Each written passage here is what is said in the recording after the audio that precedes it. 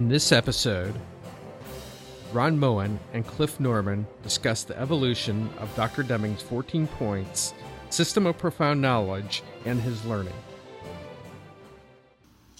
Hi, I'm Trip Babbitt, host of the Deming Institute podcast. Our guests today are Ron Moen and Cliff Norman of Associates in Process Improvement. Welcome, gentlemen. Hello, Bud. Trip. Can you share a little bit about API and what you do? Okay, I'll start. This is Ron. API started in 1985. Three of us, Tom Nolan, Lloyd Provost, and myself, worked together in the Department of Agriculture. So we left USDA and started our organization. We were doing a lot of work with at the Deming seminars. So we started, and then we joined. We had three more members join in 1987 and 88. That would be Cliff Norman, who's on the call with us today, and Kevin Nolan and Jerry Langley. And we've basically been together now nearly 30 years. We just had a little celebration for 30 years. So congratulations. We're really Cliff, any comments about the API? Yeah, I just think the organization's sort of interesting. We don't really exist as a business trip. We exist literally as a learning organization. My wife, Jane, when we're asked by clients, can give an example of a learning organization, she always gives API because we exist to do research and writing together. And as improvement advisors and consultants, if we run out of knowledge, we run out of work. And so it's been an organization that exists to cooperate and learning. A great example of a learning organization. Okay, great. I appreciate it. So how did you both come across the Deming philosophy? Ron, I'm as I mentioned earlier in a conversation, I'm familiar with you from The Reckoning and a number of the books, even Out of the Crisis, you're mentioned in there a couple of times. So starting with you, how did this all develop with you and Dr. Deming? For me, it was graduate school at the University of Missouri. I went to a American Statistical Association meeting in Montreal in 1971. Deming was there, and I was in the audience. And there was probably 100 statisticians, and he made every one of them mad because his topic was on analytic studies. And this is really a very important message that carries throughout his lifetime, this enumerative versus analytic. Mm-hmm. And statisticians never really got it. They thought that he was doing away with their profession. And their theory is correct for enumerative problems, but it's not correct for analytic. So I just spent 4 years in graduate school learning the theory behind enumerative studies. My advisor was in Montreal, and he said, well, how do you like working in the real world? I said, where's the population? There's no population. The world's very dynamic, and enumerative problems are not appropriate. Statistics works for enumerative, but the problems that we worked on are analytic. And so that was kind of the whole starting point. I also worked with him in ASTM E11 committee, it was called, in Philadelphia. He was a member of that. I was a member of that in 1973. I took his classes at George Washington University in 79 and 80. And from 1980 forward, it was the NBC white paper, the 4-day seminars, and so on and so forth. So that was my start. So that's interesting. And Cliff, How did you come across the Deming philosophy? I was working at Otis Engineering, and we had started to try to worry a little bit about improvement. Otis Engineering is part of Halliburton. And my CEO, Mr. Purvis Thrash, he asked me to go to the Deming seminar and take along our R&D manager. This is in 1981. And I was in an elevator. Dr. Deming got on. Two ladies were guiding him in. And he looked at me and saw my George Washington University badge, and he came over and he read it, and then he backed away from me and he said, Mr. Norman, what I'm getting ready to tell you today will haunt you for the rest of your life. And that's actually come true. And then the second thing he said to me, as young as you are, at the time I was 29, he's as young as you are, if you're working for somebody and you're not learning from them, you ought to thinking about getting a new boss. And wow, that's extremely profound. And throughout the seminar, I was had a lot of dissonance because a lot of the things I was taught, he was challenging. So, for example, sampling plans, which as a quality engineer, I'd set up lots of sampling plans for 10 years prior to that. And he got me up in front of 500 people at Crystal City, and he said, "Where'd you learn this?" I said, "I thought God created this." He said, "No, I know the people who did it. They did it to put people like you out of business. Time to learn something new. Sit down." You know. And then so the whole week was tough, and I had a strong appreciation for the next few seminars I went to why people would get up. Some of them would get up and leave, and you know. A good example of that was Dr. Donald Berwick, who Ron and I both have the privilege to work with. And he said after the first few hours, he got up and left and flew back to Boston. And he said he was laying there in his bed that night, and he's thinking, you know, I need to go back. And something was really bothered him. He said he was glad he did. But, you know, Deming put him off so badly that he just got up and left. And, you know, early on we saw that as we watched people, you know, say, I can't stand any more of this, and get up and leave. But the people who stayed, truly, it changed their thinking, and it certainly did it for me.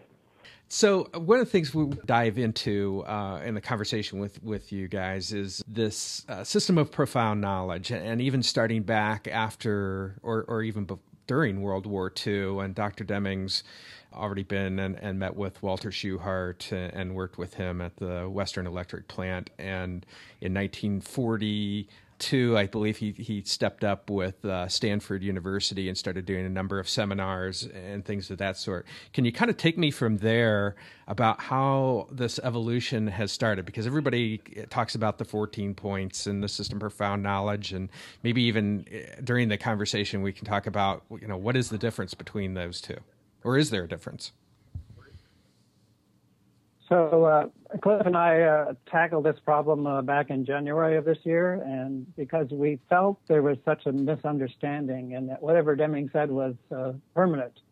And in fact, this paper really shows the evolution of Deming's learning. It really, you know, I think it does a good job of that. So we have just submitted this paper to Quality Progress for American Society of Quality, and it'll be published next spring, we think. They don't have a date yet. So that's what we'd like to talk about. And I think the overall message is that, yes, he started with Schuhart's ideas.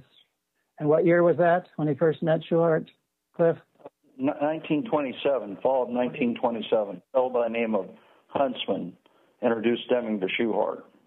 So then what we did in this paper was we sort of took it into three parts, so before 1980, 1980 to 1988, and then 1989 to 1993. And again, Deming's learning was tremendous through that span of time. But it was Schuhart's ideas applied to a Stanford University 8-day course on SQC, or Statistical Quality Control, for World War II. Stanford University put together this course. Deming taught it 22 times. So Deming started by teaching SQC, which basically is the understanding variation part and the understanding of separation of common and special causes that he learned from Schuhart. So that was the course in 1942. And then we moved forward to 1950, after World War II, where he took that same course and taught it to the Japanese. He was invited to teach the Japanese. So it was another 8-day course. What was different, and we bring out in the paper, was there were managers there. It wasn't just all quality control people. It was managers. So his message sort of changed to how do managers deal with understanding variation. And so there was an emphasis on management. And several of the courses, there were a lot of managers in the sessions in 1950. So that kind of was his beginning of a message for management. Then in the paper, we talk about moving up through the 70s to 1980. And of course, the big milestone there was the NBC white paper, If Japan Can, Why Can't We? Which I think did change Deming's life. He didn't admit that. But from there on, then it was a message for management. And so it was his 4-day seminars were starting then in 1980, 1981, 82. He started saying these are things you should do and should not do. Those evolved into the 14 points, which several of those points came from an HP seminar in 1980, was it, Cliff? Yeah, I believe that's correct. Yep. Yeah, they took notes on his seminar with HP. He saw the notes and he said, I like these ideas. There were 10 ideas, and he took those 10 and added 4 more. That was the beginning of the 14 points, things to do and not do. Stop doing these, start doing these. Shortly thereafter, there were 4 more. It was 14 points. That became the basis of the 14 points. They changed almost monthly in 1980, 81, 82, putting less and less emphasis on statistics and more emphasis on what managers should be doing and not doing. Let me ask you a question, Ron. Just a couple of points of clarification. So in 1950, when they had SQC for management, that was Japanese management, correct? More focused? Okay. Yes. Okay. Yes. And then Yes. in 1980 with the white paper and the 14 points, were the 14 points then more aimed at U.S. management? Would that be fair to say? Or Western management? I would say yes, because the origin was his seminar with HP, and that very much was a Western or American audience. Okay. I think he actually says that, Tripp, in his book, Out of the Crisis. And I remember in the seminars that I went to, he would always have an asterisk next to the 14 points, and then he'd say for the transformation of the Western style of management. Mm-hmm. And I think that message was entirely aimed at Western management. He never taught the 14 points to the Japanese. In fact, Ron, as part of our collusion with the Japanese Union of Scientists and Engineers, we've been working with them for a number of years through API. And Dr. Kano looked at those 14 points, and he said it seems that Dr. Deming's proposing a humanistic philosophy for the 21st century. They really didn't recognize the 14 points, even now. Okay. Sorry about that, Ron. I just wanted to kind of get some clarification on things for the audience. So pick it up from the development of the 14 points then. So along with the 14 points, he started developing the deadly diseases, which is sort of summaries from the 14 points. But he had 7 deadly diseases for Western management, 5 of which were for Western management. The last 2, he said, are peculiar to industry in the U.S. And that was number 6 was excessive medical cost. And number 7 was excessive cost of liability swelled by lawyers that work on contingency fees. So those were U.S. specific. But the rest were all for Western management. So he stayed with that for a while, but then I think the questions kept coming, where do these come from? How do we know these are correct? Or, we should start doing these things. What's the theory behind it? And that sort of evolved then in our paper to talk about this Osaka paper, which was really what's behind the 14 points. And that was 1989, where he talked about profound knowledge. And he said, really, you need to know these things. And he ended up with a list of about 15 different elements. What is profound knowledge? So he had a list of 15, and that was 1989, 1990, and these were presented in his 4-day seminar as a handout. And then it was in 1989 or 1990, University of Minnesota had a 2-day workshop, and one of the talks was by 3 professors, and they took those 15 and they grouped them into, I think it was 6 categories. Deming did not attend that session, but he did see the paper. And the next month it was down to 4, and that was the 4 parts of profound knowledge. Those then became 1990, 91, and then he changed them slightly. And then in the seminars, he continued to talk about a system of profound knowledge and almost exclusively avoided talking about the 14 points. So it was all about the system of profound knowledge, which became, his 1993 book. So that's kind of the evolution of it. So from the research that you guys have done, have you come to the opinion then that the 14 points aren't valid anymore? Are they something that's been supplanted by a system of profound knowledge? I'll give you my opinion, Cliff. You can give us yours. But I think the 14 points are do's and don'ts. People understand them. And there are things that you can just stop doing. There's not always some things you have to do. So I think they were popular.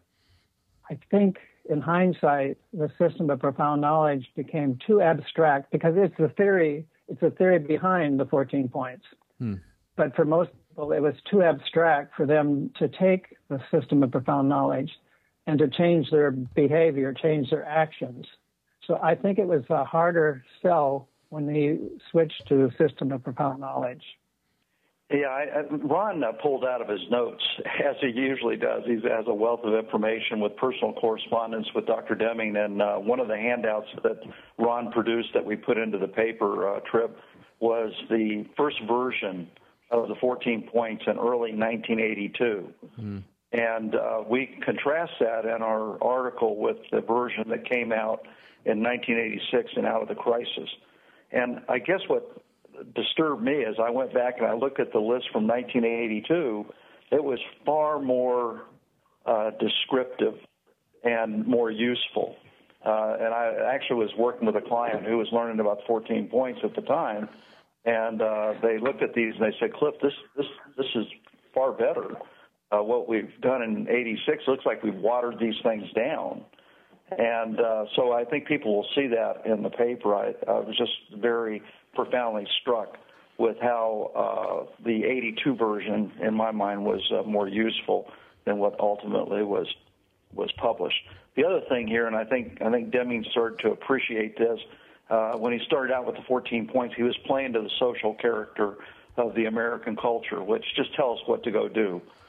Give us a silver bullet, and we'll go take care of that, and as opposed to really understanding the underlying theory.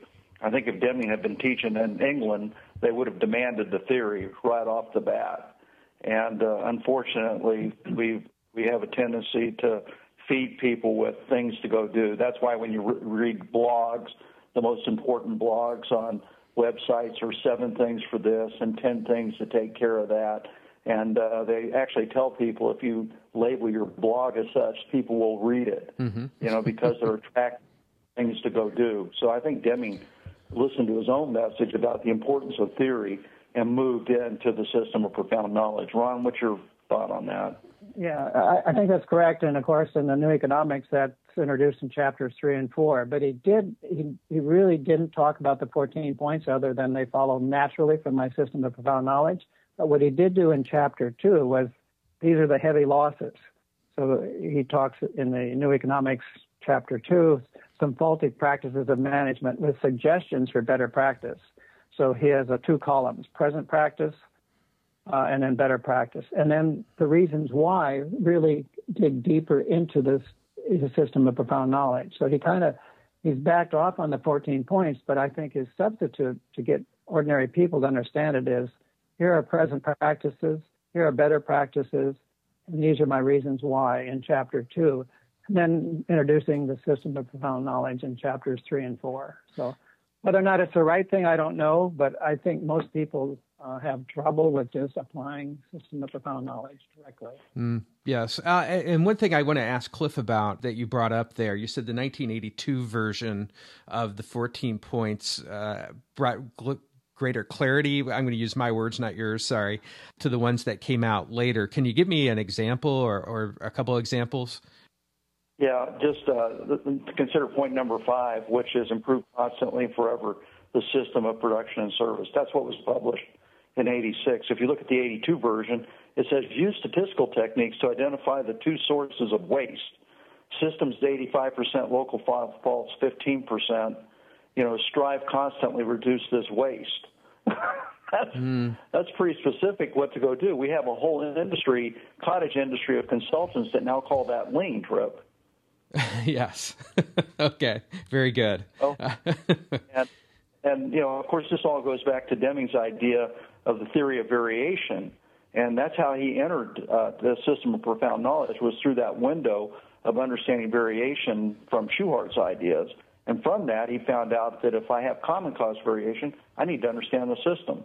And in order to understand the system, I need to engage these people. Therefore, I need to understand the underlying driving needs of these folks and the psychology behind that. In order to actually do this in a way that makes sense, I need to use the scientific method with addition of ACT, which became PDSA. So I need to understand how I'm going to develop, test, and implement changes. And so it was through the window of variation that Deming discovered the other three parts of profound knowledge. And it's always interesting to me that when I hang around people who have expertise in the systems area, for example, they don't get back to variation. People in psychology who have been lucky to work with, they don't get back to variation. And the people who understand epistemology and theory knowledge, they don't get back to understanding the difference between common and special cause variation. So the variation window is huge leverage. I'm going to say the greatest contribution is putting those four parts together. Again, there's great thinkers in each of those four, but what Deming did was put them together as a system, and it's the interaction of the four parts that provide the profound knowledge. He did that. No one else did that. I think that's his greatest contribution, which, again, makes it more abstract, because how do you look at all four of those parts at the same time? That's been the difficulty. Sure. They're all four of them are deep enough. Yeah. Trip, to give you another example, point number 9 came out, break down barriers between staff areas. And as API worked with our clients coming out of the Deming 4-day seminars, we didn't quite know how to go do that. So we went back to Dr. Deming's production viewed as a system, and we said, well, if we switch from the organizational chart to actually understand the organization viewed as a system, we can start to break down those barriers. And so out of that, what we call the linkage of processes, which has been a very valuable method for us. But Deming actually, in the 82 version, he wrote this. He said, reduce waste by putting together as a team the people that work on design, research, sales, and production. If people had heard that message, they wouldn't be out walking around saying, how do we break down barriers between departments? He told them in 1982 exactly what to go do. And it's interesting that Chrysler, I think, Ron, correct me on this, but they actually put together a research center and a design center that actually did what Dr. Deming's talking about in point number 9. So again, the overall message is Deming's message changed yearly, monthly, and some people come up to a seminar and say, "Well, you said this last month." I have it on tape, and his answer was, "I make no apologies for learning." Now you have this on tape. And that's what we're trying to do in this paper. This paper really just shows how his journey of learning. And then, in fact, I think his gift to us is that the system of profound knowledge is our own journey for learning.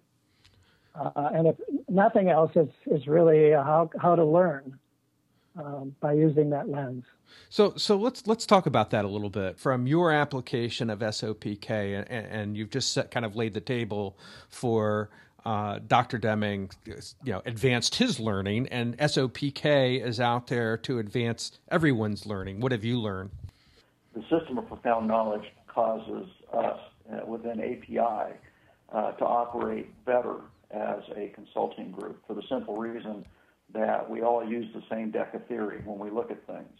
I was once confronted by a client in the construction industry, and they told me that Lloyd was in the week before, and they told me what Lloyd had said. And I said, there's no way Lloyd said that. And they said, well, what are you talking about? I said, there's no way he could possibly make that statement. And the guy sitting across from the CEO, he said, how long did that take? He said, about 15 seconds. And they started laughing. And they said, Cliff, how did you know Lloyd didn't say that? I said, because Lloyd couldn't possibly think that way. It doesn't match his theory that he uses. And I know the theory he uses. And they started laughing again. They said, well, we had a big consulting firm in here last week, and we tested that on their consultant, and they immediately switched. And I said, that's because they have a deck of theory. They're trying to be in the moment, and they're trying to satisfy you. And we're not interested. We're actually interested in helping you learn. And so that's been a profound impact on API as we work together. I can follow Ron easily because I know what Ron's going to, if he talks about something, he makes a statement, he's coming off those 4 streams of theory. And if I hear something that doesn't match, then I know that he didn't say that. Deming's very much like that, too. When I hear people quote Deming and I hear something that's counter, to the theory of variation, for example, or what he would say about psychology. I know that that didn't happen because they just don't wander around too much from that deck of theory. Ron? Well, again, I think the word theory is scary to most people, but I think what Deming did for me personally is that theory was not scary, that it's really how we learn. And so that maybe I needed a better understanding of theory of knowledge, but this idea of making predictions and testing those predictions. And so it created a real powerful message for learning about the world I live in. So. And in general, his models was just, he learned every day. And I think just that in the seminars helped everybody walk away saying that I think he called it a yearning for learning. And so for most people, they didn't learn that in school. They learned it in Deming seminars, create a lifelong yearning for learning.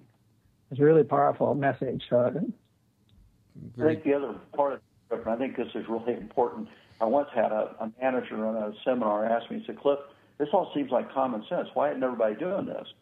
And as we went through the workshop together, about every 20 minutes, this guy would say, Cliff, this is hard. Really learning about this idea of variation is hard.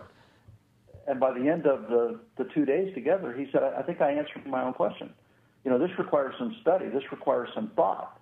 This is not something you just go to a 2-day seminar and then you're all finished. This is a lifelong learning idea, and this is difficult. And I think that's part of the reason that people don't embrace Deming right away, because it does require some study and some work.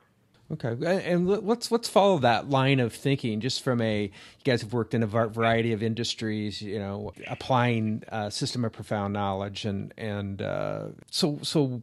From that, what are the hardest things for people to grasp? Does it vary by industry, or is it kind of there's just certain things that are very difficult for your clients to take hold of?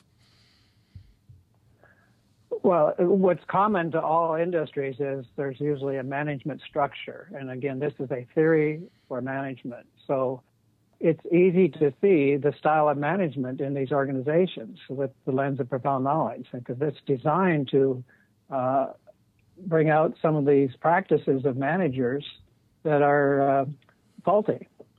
So it doesn't make any difference what industry is. As I look at education or government or industry, the style of management in the West and a lot of other Eastern countries, I've done a lot of traveling in the East, and the Western practices are becoming more popular, for example, in India and other countries. It's approached Asia as well. It's because they're popular, they're easy, they think it's what they should do. So it doesn't make any difference what industry. So whatever industry you're in, you need to say, well, how are we managing our people? So looking at it through the lens, for example, are they ranking people? And why are they ranking people? What are they doing? What's the reward system there? So it doesn't make any difference what industry, and I see just as much in government and education, the ranking of teachers, the ranking of students, ranking of schools. All of this ranking is a deadly disease, one of the deadly diseases from 1986 that's even more common today. So these faulty practices are very common across all industries. So we haven't heeded Dr. Deming's warning about exporting our dysfunctional management philosophy to Eastern nations then, huh? No. Okay. All right. Cliff, do you have something to add to that? Yeah, absolutely. I'll just walk around the system of profound knowledge with examples. Under variation, rather than really understand the difference between common and special cause variation, as we're looking at measures and looking at measures over time, with run charts or control charts. We now have a whole industry of consultants that are out teaching dashboards that compare this month's measure with some goal, and then they paint it red, green, or yellow with absolutely no understanding of whether this measure is suffering from special or common cause variation. We have lots of examples where fundamentally the technique puts management to sleep, and they're missing opportunities to actually learn from the data. Because of these so-called dashboards. Switching the organization from focusing on the organizational chart to really understand the organization as a system, that's a huge leap in understanding. Unfortunately, without the method of understanding the organization viewed as a system that Deming gave us the concept for. People don't get there. So the system is never under suspicion, which leads right to psychology. So when things go wrong, people start to work on each other instead of the system. That's just the attribution error that Deming talked about. And under theory of knowledge, rather than being able to pose a good inquiry question that leads us to where our ignorance is, we now have lists of tools for people to use under some alphabet soup. You know, use this tool, then that tool, and use another tool, and really being able to pose a good question that leads us on a task where we can get the data that's going to answer that question and only use the proper tools that help us answer that question. That should be considered the first lean principle. Only use the tools that are necessary to answer a good inquiry-based question, which underlies the theory of knowledge. Let me ask you guys a question that you just brought up. Are you shocked by the number of organizations that you walk into that do not use statistical process control in any form? Well, to win the Deming Prize, which I think there's been 18 companies in India that won the Deming Prize, part of the Deming Prize is the use of Shewhart control charts. So if you win the Deming Prize, you have to practice it. Where do I see it outside of that? Not as common. Okay. Not as common. I think a lot of people are getting away from that, the use of Shewhart charts. And again, the importance of separating the common cause and special cause. I think that's, I don't know, I think it is going away. But it shouldn't. It's one of the parts of profound knowledge, and it's critical. What is my basis for action? Do I work on the system? Do I work on special causes? One of which might be on individuals or people. But to always blame people for faults of the system is totally wrong. This will help you separate that. And so I think Deming said in quite a few of his seminars that it'll take 100 years for people to appreciate the contributions of Walter Shewhart. And I think that's true. And I think we had an API meeting 2 weeks ago, and I think we're still starting to appreciate the power of that statement Deming made. We're still learning to understand variation. Interesting. So I think that's something that we really need to really emphasize to bring back, but it's one of 4 parts. Okay, very good. Cliff, do you have something to add to that? Yeah, I think one of the most frustrating things to me, Tripp, is to watch people who are out teaching, and they really haven't grasped that idea that Deming warned us about, the difference between enumerative and analytic studies. And so we have a whole bunch of folks out right now that heard, we need to teach statistical techniques.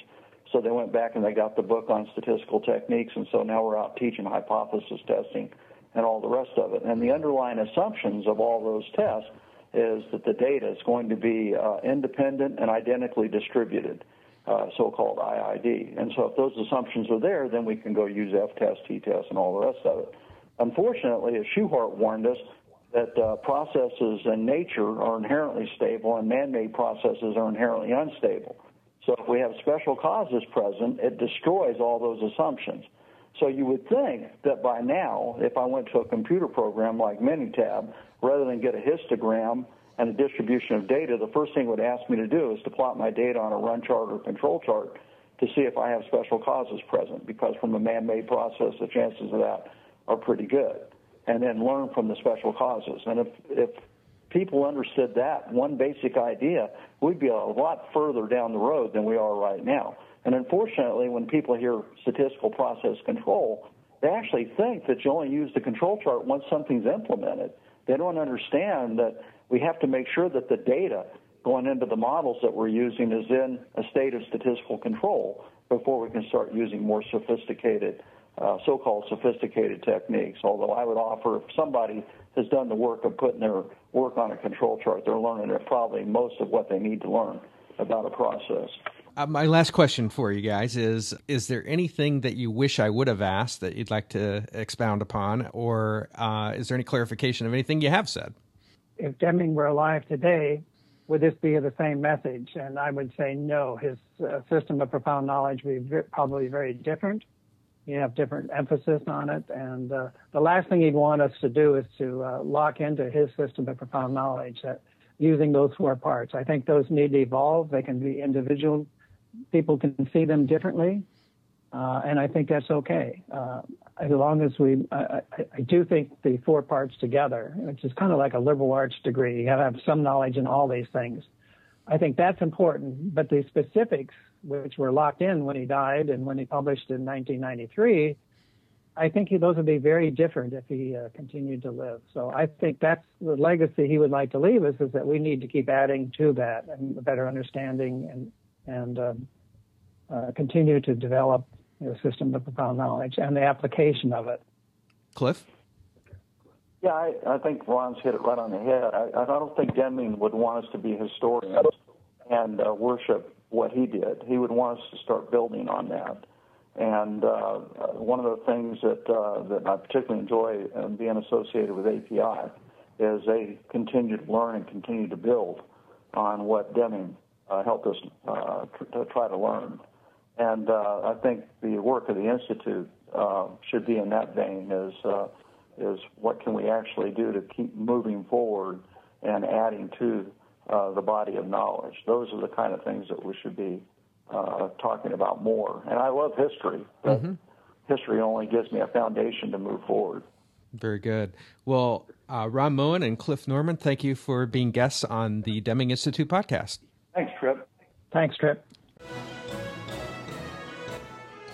This is Trip Babbitt informing you about the upcoming Deming and Education Conference on November 6th through the 8th, 2015 at Cedarbrook Lodge in Seattle, Washington. The Deming Institute will feature administrators, teachers, and thought leaders that are challenging the status quo in education. For more information, go to the Deming.org website and select events. We hope to see you there.